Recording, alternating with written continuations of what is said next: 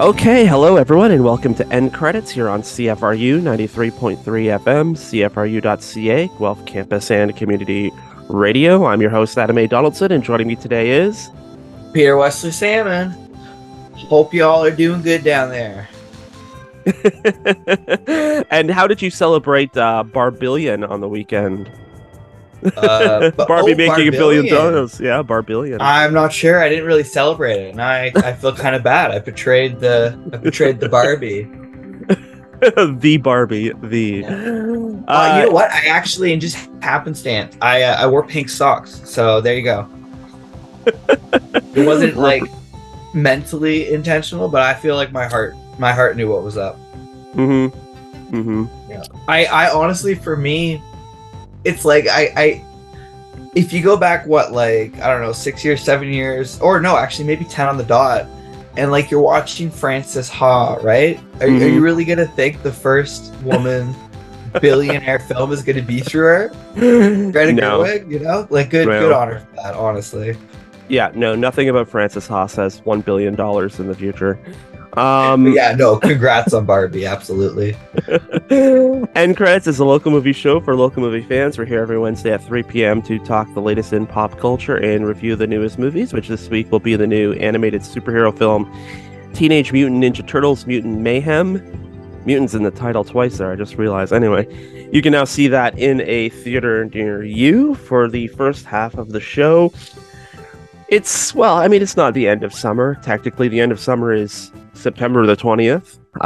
But for our intents and purposes, because we're taking the next couple of weeks off, we're marking the end, the official end, or the unofficial end, perhaps, of the summer movie season by giving out some of our summer movie awards. I don't think we've done this before, but we're gonna act like we do this every year just for Hmm. consistency's sake. And if you want to go back into the archives to see if we've been consistent this whole time, I'm obviously not going to stop you.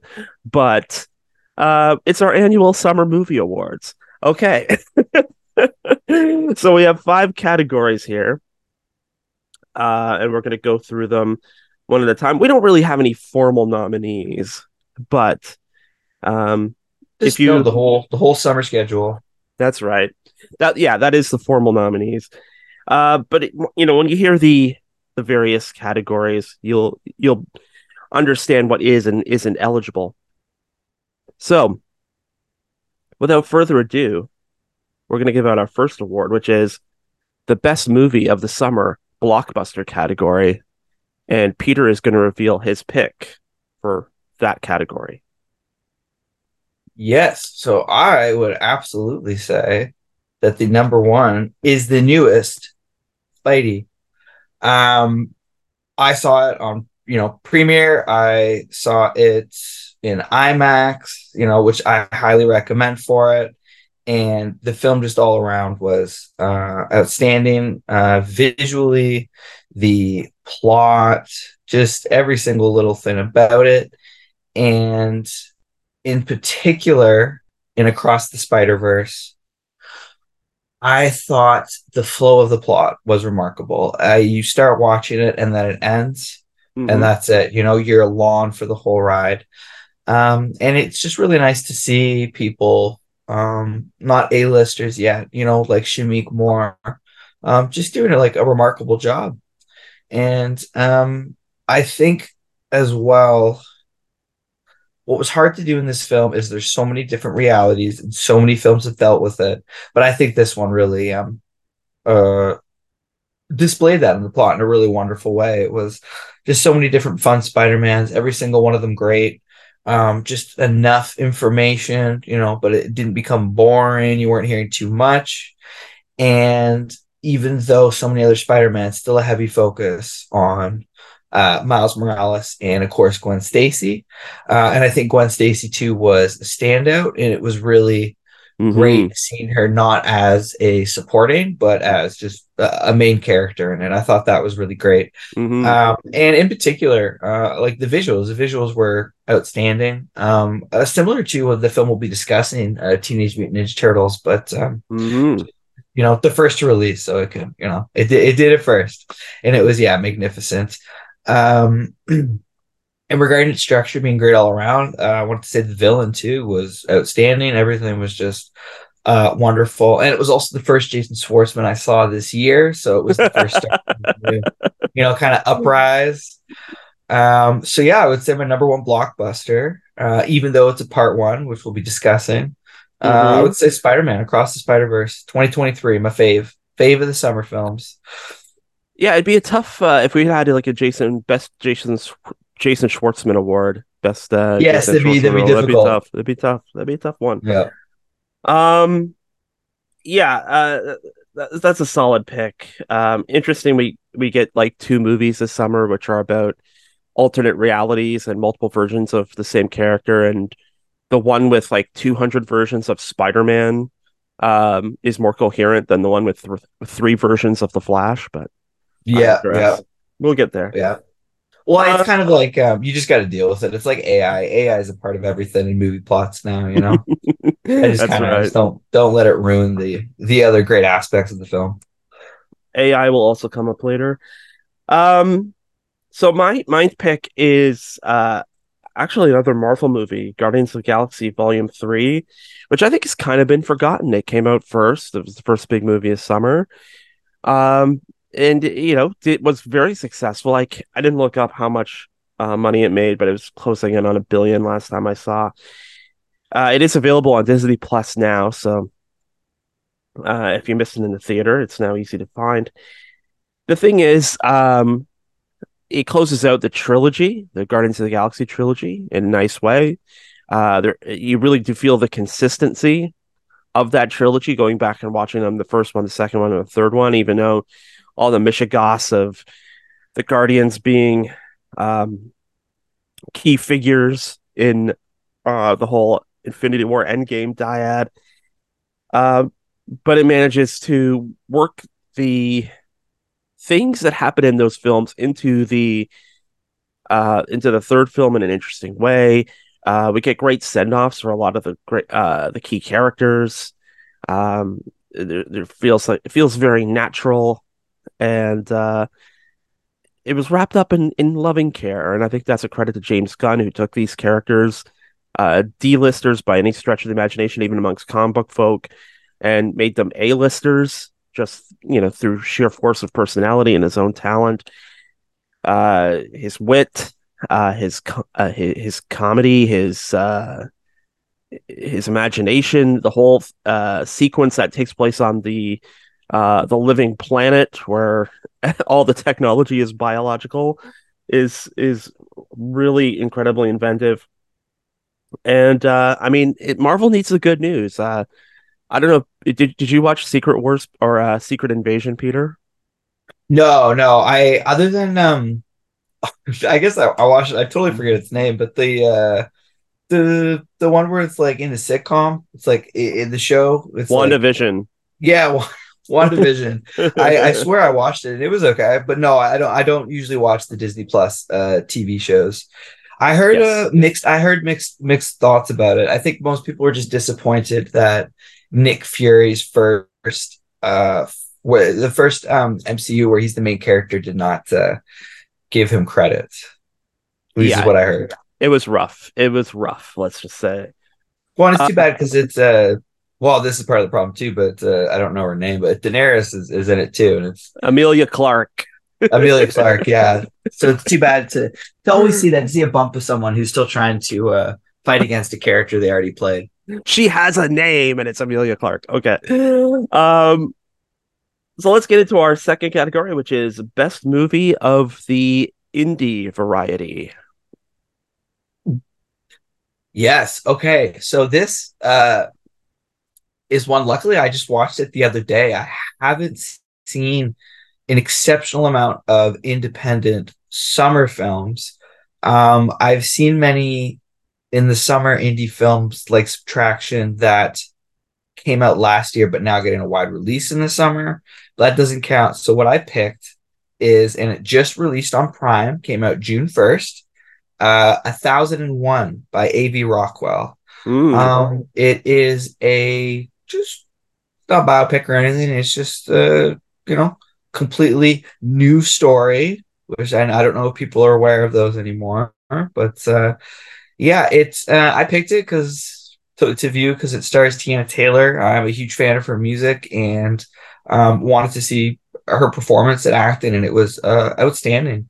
The reviews for the films again, Rotten Tomatoes 96, Cinema Score B plus. It's just a really really good film. In particular, if you like Tiana Taylor, I would recommend it.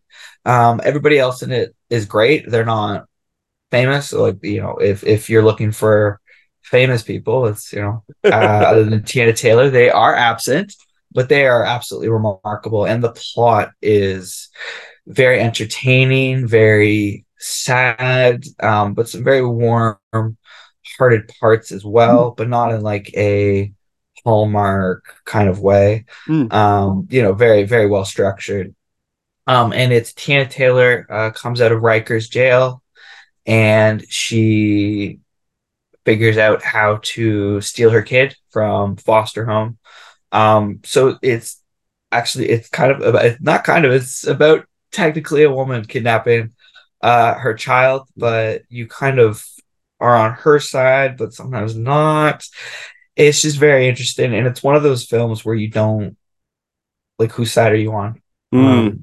And yeah, it's just really really well done, and also I think just a great look at the foster system, the pros and cons of it, or at least the way it is operated and what they deal with in the States. So yeah, 1001, it was a 2023 Sundance film, and it's now got a summer wide release, and I highly recommend it, especially if you like Tiana Taylor. Hmm. It's been an interesting summer for movies about child kidnapping. Um, Yeah, true, true. it's been almost a trend. I am kind of surprised at you, Peter, that you missed the most obvious one for best summer indie because it's a Canadian film set in the region adjacent to the Guelph area, and of course, I'm talking That about Blackberry. I wouldn't even. I don't know if I would view it as an indie film. Also, did it come out in the summer? Yeah, it came out in May. Okay. Well, I will say that it was. Yeah, it was absolutely remarkable. Yeah, if you count it as an indie, yeah, I would say my favorite of the summer. Um, Made for 2.5 million, so I had to count it as an indie. yeah, I guess it's just for me. It's produced by like our government, so but no, it could still, of course, be indie that way. So yeah, I would highly recommend that. Absolutely. Well, But I don't think, but 1001's great too. I don't think BlackBerry is available yet, unfortunately. But it's I don't on know if I VOD. mentioned it. Is it? Oh, okay, you got to pay though. 1001 is free on Paramount Plus. Okay, well, Um, it's not a contest. I mentioned Blackberry because that is my pick for best indie of the summer. So yeah, the story of the BlackBerry device that was developed in Waterloo, its spectacular rise, equally spectacular fall. Jay Baruchel as Mike Lazaridis, kind of the brains behind the device. Jim Balsillie, who is kind of the business brains behind it. Glenn Howerton. Um, I don't expect him to be, unfortunately, part of the Academy Award discussion at the end of the year, although he definitely should be. mhm. Um, but yeah, like it's funny, it's dramatic, it's sad, even though you know in this area especially the history.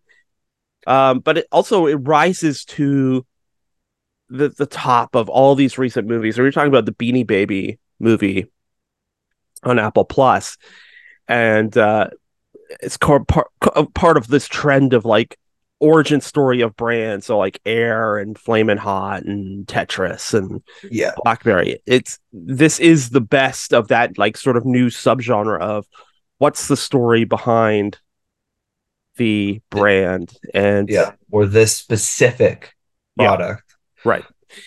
And yeah, I think I hate to say it because BlackBerry, although technically still exists as a software company, um, it had a spectacular rise, had a spectacular fall, and because the BlackBerry is gone, at least as a device, I think you can still go to the store and get some flaming hot Cheetos, but or some Nike Airs or Oh, and Beanie Babies, right? I yeah, think, and Beanie like Babies are still shoppers with the yeah. sparkly eyes, not my thing, but But yeah, still because available. because the BlackBerry as a device is gone, it's an artifact.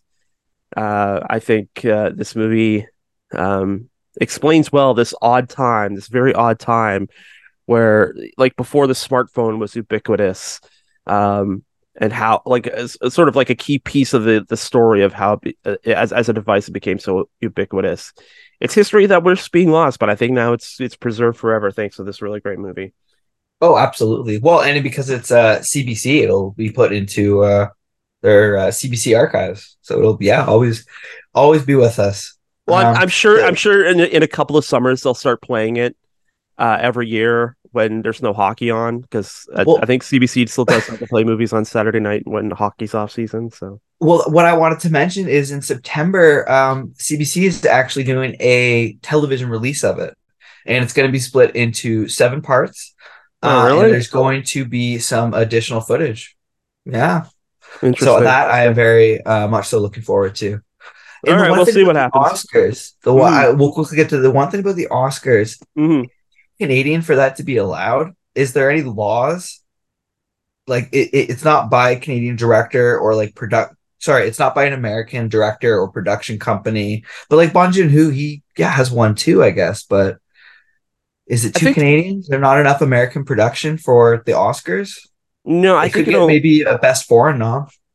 Maybe. Ex- e- I think the international category is kind of meant for non-English language films, but it did get a release in the States. Like, basically, it's just like you have to. I can't remember the exact rules off the top of my head, but it's like you have to have like a release for a certain number of days in, like, LA, New York, and a couple of other cities. And as long as you meet those, like, bare minimum standards, you're eligible. Okay. Yeah. Well, here's hoping it gets it on, but it probably won't. Well, that was self-defeating, but so is this next category, the franchise that's in the most trouble. So Peter, where do you pull for Oh, this one? well, I think like the DCU, right? I think Mm-hmm. the Flash was an early summer release, and it just absolutely failed. It made back none. It just didn't make back It money. lost. It lost money. Yeah, and it. What's surprising about that is the reviews were they were good. There were good reviews. The Mm-hmm. audience reception was great. You know, it's honestly just Ezra Miller, I think. And they worked so hard, and it still did have a negative effect on it. And you know, all of the people who play Batman and Superman are gone. Um, and I know that there's an upcoming Superwoman or Supergirl. And there's a lot of, you know, who is it? J.J. Abrams. He's James getting it Gunn. going. He's getting it going, but I don't think it'll ever run to the speed that it used to. I don't think it'll ever make as much. And I really do think it's just because the Flash lost them like 400, like half a billion, and didn't make back any money. And you know, Ben Affleck's gone, everybody's gone, Mm-hmm. Gal Gadot's gone, Mm-hmm. and there just isn't as much DC hype by itself for the other ones to get an exceptional amount of views upon release. Especially because I think it's great, but it's not going to be someone we know played Supergirl, right? It's going to be more of a starting star. So I think they'll do well and maybe even be great, but they will not make the money that Batman versus Superman did. It will not, none of them will make, I think, you know, a billion or close to it. Yeah, Yeah, and it's I think the Flash just really just displayed that because again, it was not bad, and Ezra Miller is a really I think they are a like great actor. They've done bad things. I wouldn't watch their works now either, but mhm, yeah, there were so many great elements of the film, but it still failed hard. So yeah, the Flash and DC, the DC franchise, mhm. DCU. I concur with that assessment. I think they really kind of, there was a lot of hype about the Flash. Like, people were coming out of CinemaCon going, "Oh my goodness, it's the best superhero movie ever!" And when you start at that point, there is nowhere to go but down. And so when people start seeing it, like I think there's an hour of good movie in the Flash that's surrounded by Yeah. another hour of expended universe nonsense. Um, but yeah, it's because they've already announced that they're rebooting it. Superman Legacy comes out in 2025, so it's a new Superman, new Lois Lane, new everything. David Corn Sweat and Rachel Brosnahan are playing Superman and Lois in that one. Um, and then I mean, on top of it all, going to Ninja Turtles, there was a Blue Beetle trailer in front of that, and I mean, it looks like Big Bad Beetleborgs, which was like a Power Rangers ripoff in the '90s. And like we haven't seen Aquaman, to my knowledge, is supposed to be coming out at Christmas, and there has been not There. a single trailer for it. Well, that I know that's worrying me too. It might be pushed because of the writer strike, It possibly. could be. It could be. Because I know the film was done, but there's still, there's a lot of a whole disarray now because of the writer's strike. So like, proper promotion can't be, Three rounds of performed. three rounds of reshoots, and then like James Wan had some health issues last week. It was announced Oh, his wife. So it's like I'm not sure if Aquaman 2 is killing him, but it kind of sounds like it. Um yeah. but yeah, it's not looking good for it. So I mean, there's going to be I think there's going to be a lot put on Superman Legacy that it probably doesn't deserve. But Yeah, anyway, I think it will. It's just that it's just a Superman film. Also, my apologies. I thought the first would be a Supergirl, but while Supergirl is in the mix, yeah, in the mix, but it's not what's first. like It's classic. the first five films in the reboot are Superman Legacy, The Authority, which is kind of like a dark Justice League kind of team, The Brave and the Bold, which is like going to be Batman and Son, essentially the Batman and Son storyline. And Okay, so there's also a Swamp Thing simultaneous. film in the works, and the last one, as you said, is Supergirl, Woman of Tomorrow, which is based on the latest Supergirl series. So, Oh, but I mean, really? yeah, that's So the it's gonna be shit. it's gonna be based on the CW show? No, based the comic book series, the latest comic book version of Oh, Supergirl. okay, okay. Thank Yeah, goodness. no. Okay. Well, I like that show. No, I know. I just, there is a difference between like a CW fun show and Right. cinema. Yeah. Fair enough. But I think to speaking to Supergirl, I think Sasha Cali is probably done dirty. I liked her Supergirl. I would be ashamed if we didn't get more of her. Anyway, um, our first award is the air conditioner award, which is um, back in the day, the movie theater was one of the only places you could go to find some air conditioning. So this is in honor of the ideas. Movie that's good that's a good sit that you enjoy. It may not be one of the greatest movies ever, probably not one of the worst movies ever, but it was a perfectly okay way to spend a couple of hours in air conditioning. So it's the most okay movie of the summer, in other words. So Peter, what was your okay movie this summer? Yeah, so this film I would say was a great okay out of 10. And we already mentioned it. Mm-hmm. The Beanie Bubble. I uh I am a Apple TV Plus viewer, so I watched it when it came out, and I think it is objectively not a marvelous biopic, especially this year where I've seen, what we mentioned, like Blackberry, Oppenheimer, um, yeah, and it was, not of that quality, but it was still at the end of the day, I found quite fun and good independent, like individual acting. It just didn't Mm. really, none of it really meshed together perfectly. But I do think Elizabeth Banks and Sarah Snook were great. They were really, Mm. they actually showed a lot of depth to the two lovers of Ty Warner that we didn't really have much information about prior. So I thought that was impressive. And both Robbie and Sheila, very different, and both, yeah, portrayed great. And it's good seeing Sarah Snook doing so well. Like we just didn't know her. Like she was big in Australia. We just didn't know her. And then Succession, she just booms. And it's really great to see because she's remarkable. Including in this film, I would say she's the best, but Elizabeth Banks is good. They really are good. Elizabeth Banks, Robbie, and Sarah Snook as Sheila. They're characters from a really good biopic. You know what I mean? It's just the film as a whole was not so great. And I also thought it's the first time I've seen her in anything, but she played an important role as Maya, the receptionist slash secondhand man, a Mm. secondhand man who got the pay of a receptionist. Geraldine Viswanathan, she's really good. I'd only seen her in some comedies like Blockers, but Mm. she's really good. She was really great in it, and I thought Zach Galifianakis was okay too. Mm. It's just Ty Warner was not, it just wasn't really lovable. And he was a very empty man. So like Zach Galifianakis did as much as he could with Ty Warner. Yeah, so the Beanie Bubble was a lot of fun, but you know, there's a lot of elements of it objectively not of a high quality. Plot's kind of very basic and a rush at the end, definitely. Mm. And like I said, it's not Galifianakis's fault, but Ty Warner's not lovable at all, and not like vicious enough to be the lovable kind of unlovable for Mm. media viewing. Gotcha. So the Beanie Bubble, just because of that, it's good. It's okay. It's an okay film, Okay. and it's on Apple TV Plus. So if you have it, yeah, check it out. I'm kind of intrigued now.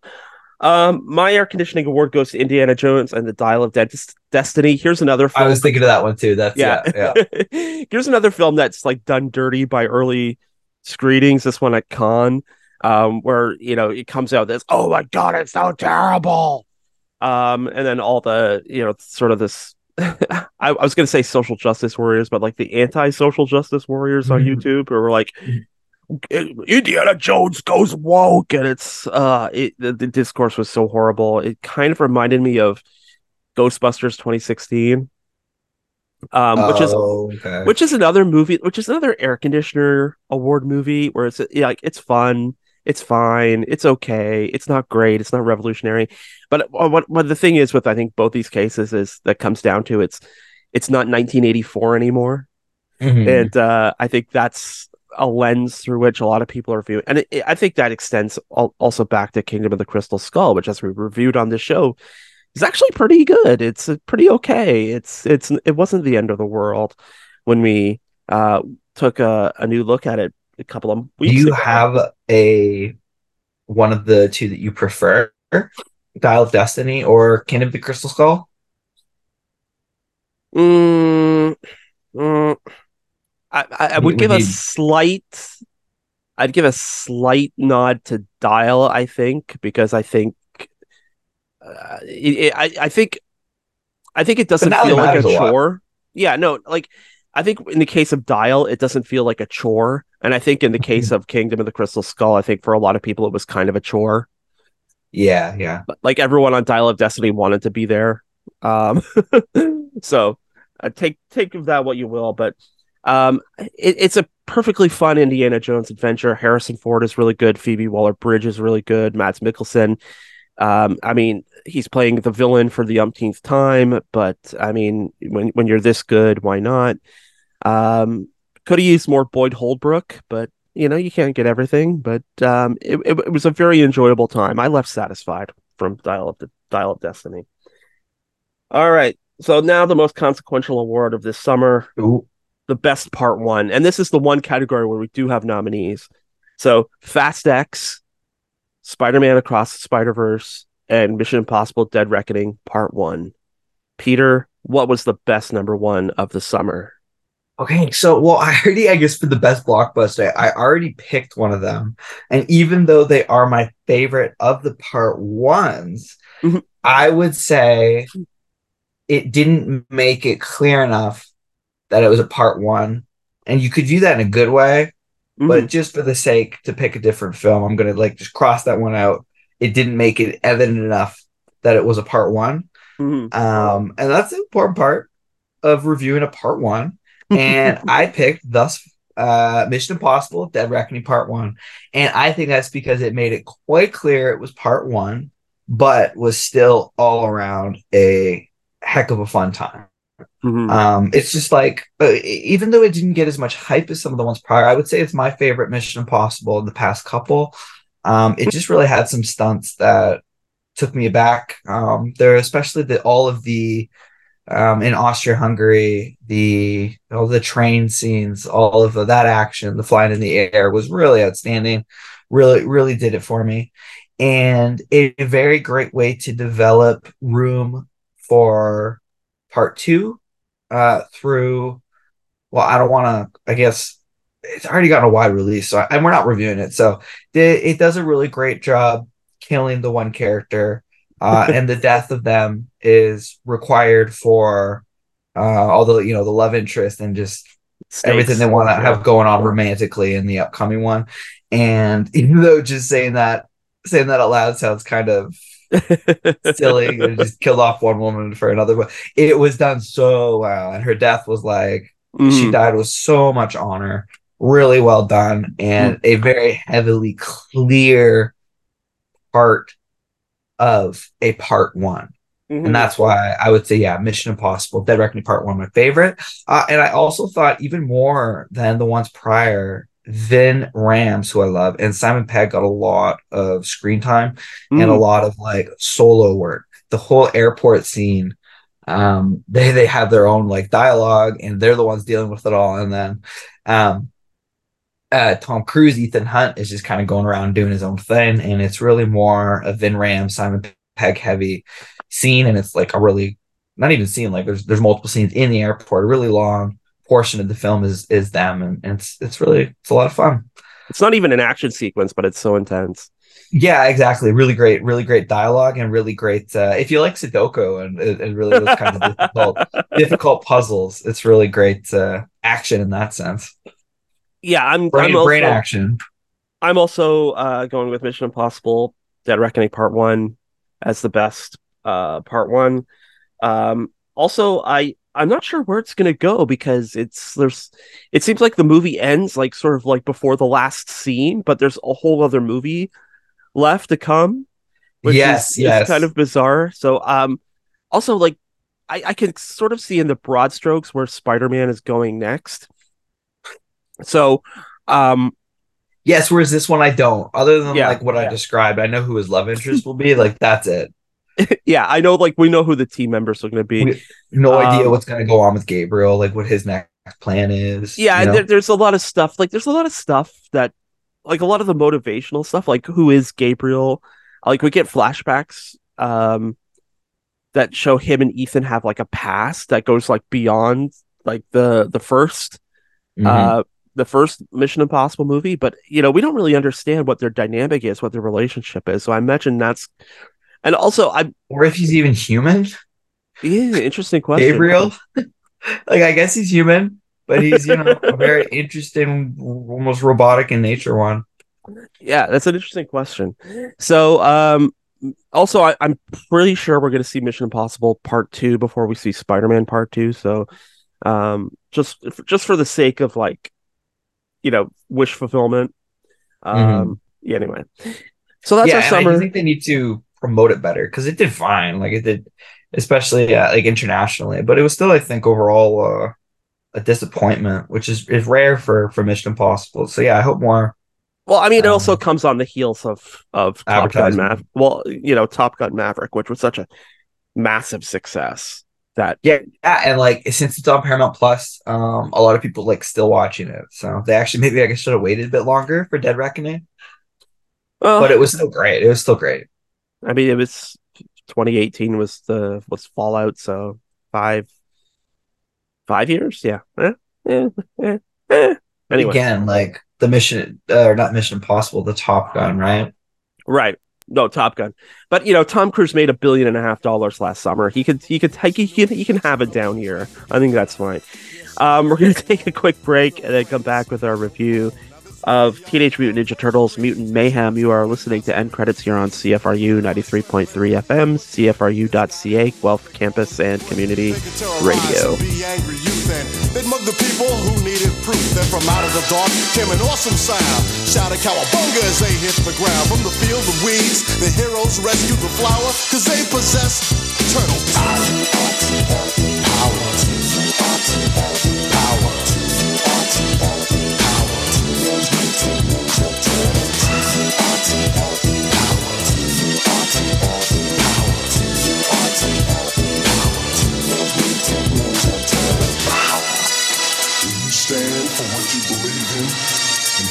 strength to do what's right. That's turtle power.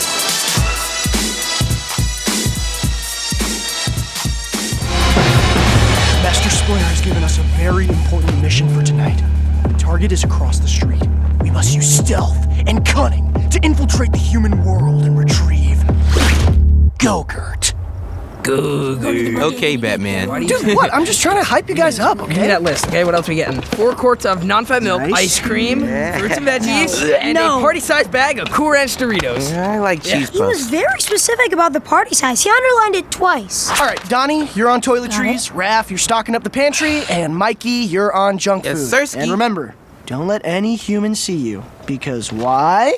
Humans are the demon scum of the earth. Avoid them, don't say hi. They lust to murder that which is different from them. To interact with them is to die. And hey, I know that's objectively prejudiced, but that's what Dad taught us. Okay, that was a clip from Teenage Mutant Ninja Turtles Mutant Mayhem. It's the new film from Jeff Rowe, and it stars the voice talents of Micah Abbey, Sharon Brown Jr., Nicholas Cantu, Brandy Noon, Ayo Idibiri, John Cena, Ice Cube, Paul Rudd, and Jackie Chan. And so this is actually the 7th Ninja Turtles movie, if you can believe it. The first is, of course, the 1990 classic, directed by Steve Barron, the live-action one. It's kind of dark, but featuring the mechanical Jim Henson Creature Shop turtle puppets. And then 1 year later, we get actually almost like less than 51 weeks later was Teenage Mutant Ninja Turtles 2: The Secret of the Ooze, directed by Michael Pressman. Which, That's impressive. Getting the sequel out that quickly? Come on now. That's impressive. Well, it would be impressive if it was a decent sequel, but perhaps most famous for the scene where Vanilla Ice improvs the ninja rap in the middle of a Ninja Turtles fight. Teenage Mutant Ninja Turtles 3, where they go back in time to feudal Japan. That was 2 years later in 93. Then we take a long break to 2007 with the first animated Turtles film, TMNT, which was kind of a direct sequel to the first movie. And then fast forward another 7 years to Jonathan Lieberman's Teenage Mutant Ninja Turtles, which is produced by Michael Bay's Platinum Dunes. Famously introduces Megan Fox as April O'Neil, but also famously has the all CG mocap Ninja Turtles, which there was a lot of controversy about because they are kind of ugly in that movie. Well, and I don't even think it's just voice acting. I don't even think there's any green screen. No, they were mocapped. The actors mocapped them. Okay. And that was the direct sequel to that, Teenage Mutant Ninja Turtles Out of the Shadows, which was, I believe, the live-action debut of Krang the Brain from Dimension X. He had never appeared in live action before. And that brings us to Teenage Mutant Ninja Turtles Mutant Mayhem, which also has a number of firsts. First time the Turtles have been voiced by actual teenagers, which is interesting. I thought that added a really interesting, a really like, it had like a real sort of genuine feel to it, I think. If I was a teen, I would love it if I knew that the voice actors, the teens, were actually teens. Yeah, and Ayo Idibiri is the first woman of color to play April O'Neil, who, interestingly, in the original black and white comic books, was a woman of color. So that's a comic accurate portrayal. That's cool. That's cool. So that's your brief history of Teenage Mutant Ninja Turtles through the movies. So Peter, what did you think of the mayhem of the titular mayhem of Mutant Mayhem? Okay, so I did love Teenage Mutant Ninja Turtles when I was younger. I liked the cartoon, Mm-hmm. whichever there's probably multiple cartoons. Whichever one was for my late millennial age. Honestly, there's a lot of great things about this film. For me, the standout, and it was not what I was expecting. Mm-hmm. The soundtrack was right up my alley. If you like percussion heavy songs, then this film is for you. It was outstanding. Every single song was a lot like the first song used in the most recent Spidey film. Just really, really outstanding and drum heavy. In particular, one of my most favorite songs of all time, Riot by the South African jazz, pioneer genius, Huma Sakala, Riot. And that was outstanding. Can I Kick It was in there. Shimmy Shimmy Ya by Old Dirty Word I Can't Say. We got some Lauryn Hill in there, some Busta Rhymes, Gangstar. It was just, it was outstanding.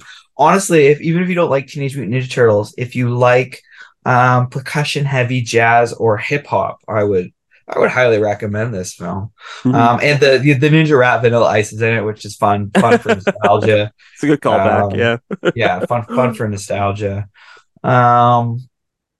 Yeah, I thought it was the one thing I do want to point out. I thought it was very strange because he's a very bad man. I like his music, but he's a bad man. There was a Kodak Black song in the film, and I think as a kid's film and one that did try to deal with gender equality and like gay rights and everything. I did think that was strange. That's a small thing, but since the music is one of the greatest in this, just wanted to say even it has a small little bump there. He's objectively a bad guy. Aside from the music, that's obviously not all that matters. The visuals were stunning. I already mentioned it. They were very similar to the Spidey, but I would say different enough. I would say more. I don't know. What would you say it was? I would say it was slightly more resemblant of live action in this than it was in the most recent Spidey, but it was still obviously like a graphic novel illustration. And all of the creatures done well. I think the cockroaches were really great. The scary looking, but then when they speak, warm-hearted. And that's another thing. The voice acting was really great. I think people should know, even though a part of heavy promotion, Ice Cube and Seth Rogen are in it, but they're not main. And they don't really appear until I'd say midway. But that even itself isn't really a flaw because it's just more dominant dialogue between the main four and Jackie Chan, who I think is really good. Yeah. I think Jeff Rowe said that the animation style was kind of inspired by, sketchbook, young artists and their sketchbooks and the kind of having this rough look. And yes, exactly. Whereas the most recent Spidey film, it's more like a painted illustration. Yeah. So there is, even when there is remnants of an illustration, it's it's flowed well. Whereas this one, like you said, it's more like rough sketches sometimes. So more harsh switches to the next frame shot. But it's remarkable looking. It's great. Yeah, there's also, I think, some rotoscoping in it too, or what maybe looks like rotoscoping. So it has a kind of very realistic feel at times, but it's also very rough looking. But the animation is beautiful. I digged it a lot, and that was one of the immediate takeaways of the trailer was the using early 90s hip hop, which is very timely considering the Turtles, rose to prominence in the late 80s and early 90s, and that's when hip hop. Yeah, exactly. The music, really correlates with the nostalgia they want to get across. And it would make sense, for teens, even teens of today to find sort of affiliation with that sound. And there's what I think the film does well, and it's a tricky balance to be sure, is I think it's a great kids movie. I think it'll hit with the kids, but at the same time, for older audience members or the parents who are taking their kids who may remember Turtles from their childhood, I think there's a lot to attach themselves to here. I think having actual teenagers and also having them sort of record together and sort of bounce off each other and have that energy. Yes, and there's an overflow almost of their dialogues, which is so there's a real authenticity to it. I don't think that the Turtles have ever come off as teenagers in quite this way, which is, I would forget they're teenagers, honestly, in TMNT and even the cartoon sometimes. Yeah, no, you're right. And there's a scene where they're talking to April on the phone, and Leonardo's voice cracks. And I don't know if that was intentional or if that was something that happened in just the recording. Either way, they chose to leave it in because they left it in because Yeah. it just that is something that would happen to you when you're a teenager, 14 and 15, and you're talking to a girl on the phone. Yeah. And yeah, Jackie Chan, what I like about having Jackie Chan as the voice of Splinter is like there's a real warmth to Jackie Chan. I mean, both as a performer and in this generally and in this role specifically, we don't typically get that warmth from Splinter, who's usually played as kind of cold and kind of more of the stern, like all about training. Yeah, which I mean, they had Tony Shalhoub as because I watched the two live action Turtles, the most recent live action Turtle movies recently, and it's Tony Shalhoub as the voice of Splinter, and he's all like, father the disciplinarian. It's a severe voice performance, and then Jackie Chan. Although Jackie Chan's like warning him, like, don't go near humans. Humans are dangerous. They'll milk you and and all this stuff. Oh, and my favorite too of when he's talking about that, because am I wrong? Or in the TV show and some of the other films, he's a human that becomes a rat, or has it always been he's just a rat that becomes more human? I believe the correct comic book origin is that he is a rat who mutates. Okay, so it was correct in that sense. They literally show, and he gives a story about it happening, and it's so much fun just to see a little look at what his life and mindset was like when he was just a rat. I thought that was fun, and just a quick little addition to add a bit of depth to. Mm-hmm. In the original cartoon, I think he's a man who becomes a rat, but in the that's what I mean. In this one, he's a rat that becomes but that's the correct comic book origin, is that he's a rat that mutates. Nice. But yeah, I also like how it's not this whole thing where he's like master. That he was a rat who was owned by a human who was a great ninja master. That this idea that they learned ninjutsu like from YouTube videos and like exercise tapes and kung fu movies. So it's like, they're not emerging into the film as these like fully formed like ninja masters with like precise textbook knowledge of the practice. Like they've kind of put a hodgepodge together. Where they are capable, but they're also inexperienced. So you see this great montage set to ODB where they're fighting these human gangsters and they're kicking butt. But then later, as they're like sort of fighting other mutants, they're not as practiced and they're not as smooth. And I think that adds a lot of. I mean, it adds a lot of it. It shows their level of power, which is really important to know about the four leads. Right. It adds this level, like they're not overpowered. Like there's scenes in, like, not to keep going back to other movies, but like there's scenes in the most recent live action movies where like people are like firing machine guns at them and they're like the bullets are bouncing off their shells, and it's just like I think we're going a little too far with just how tough the turtles are. I don't think they were ever supposed to be bulletproof, but there's a real kind of feeling like, I mean, obviously you're not thinking that they're going to die at any point, but there's actual stakes. Like they can mess up, they can get hurt. They're inexperienced. And also like you never know if Splinter's going to die or not, because he has. Yeah, I believe there's always that fear or that extra amount of worry that makes fights even greater. Yeah, and I like that this isn't like fight to the death stuff. Like they come across these other mutants, and the film makes clear is that they kind of had similar experiences, similar origins.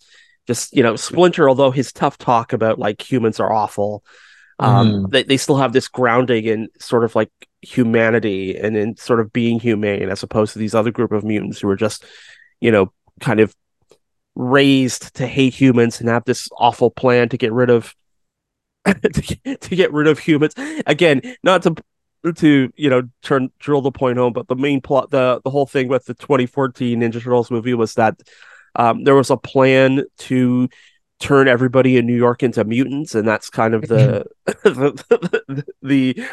the battle in this is that the bad guy wants to turn I guess all the animals in New York into mutants so that they can eat the humans. But Yeah. it's the motivations are kind of easy to understand, and it comes down to not necessarily a fight of good versus evil, but it's like we have our Teenage Mutant Ninja Turtles who we watch and we interact with as screen characters as they struggle with, well, here are other guys who are just like us, but they have this point of view that we can't abide. There's kind of like this teenage peer pressure angle to this. They want to fit in, but they also don't want to kill all the humans, which would put them on the outs with these new mutant friends they make.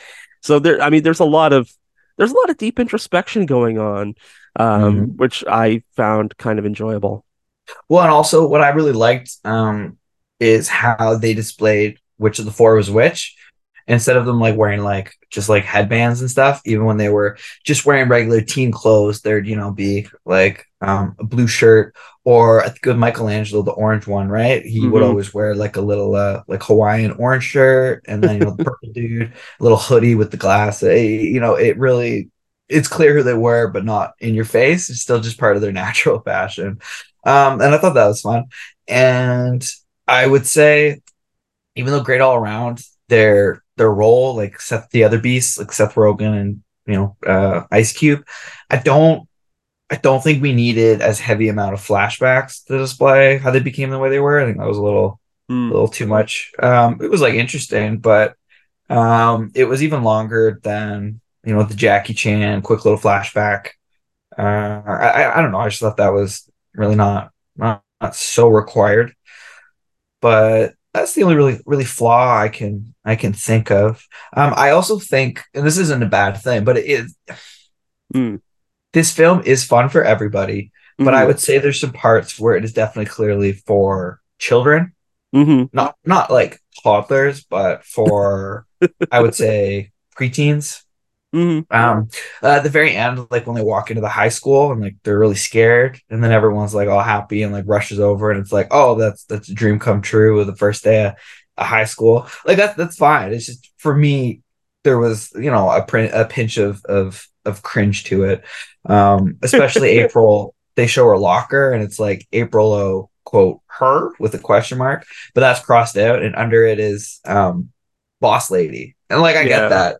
I just thought that was a little like in your face, especially as like the finale where she was not even the lead. She was great, and that is great. I just thought it was a weird way to end it. And just that last kind of, I guess, epilogue of them starting their new path was a little cringy. But I think also for kids, and it's summer, and a lot are going to be starting grade 9. Which is spooky. So I'm not even saying it's a bad thing. I just mean, if you're an adult, keep in mind there will be a couple of things more evidently put in for children.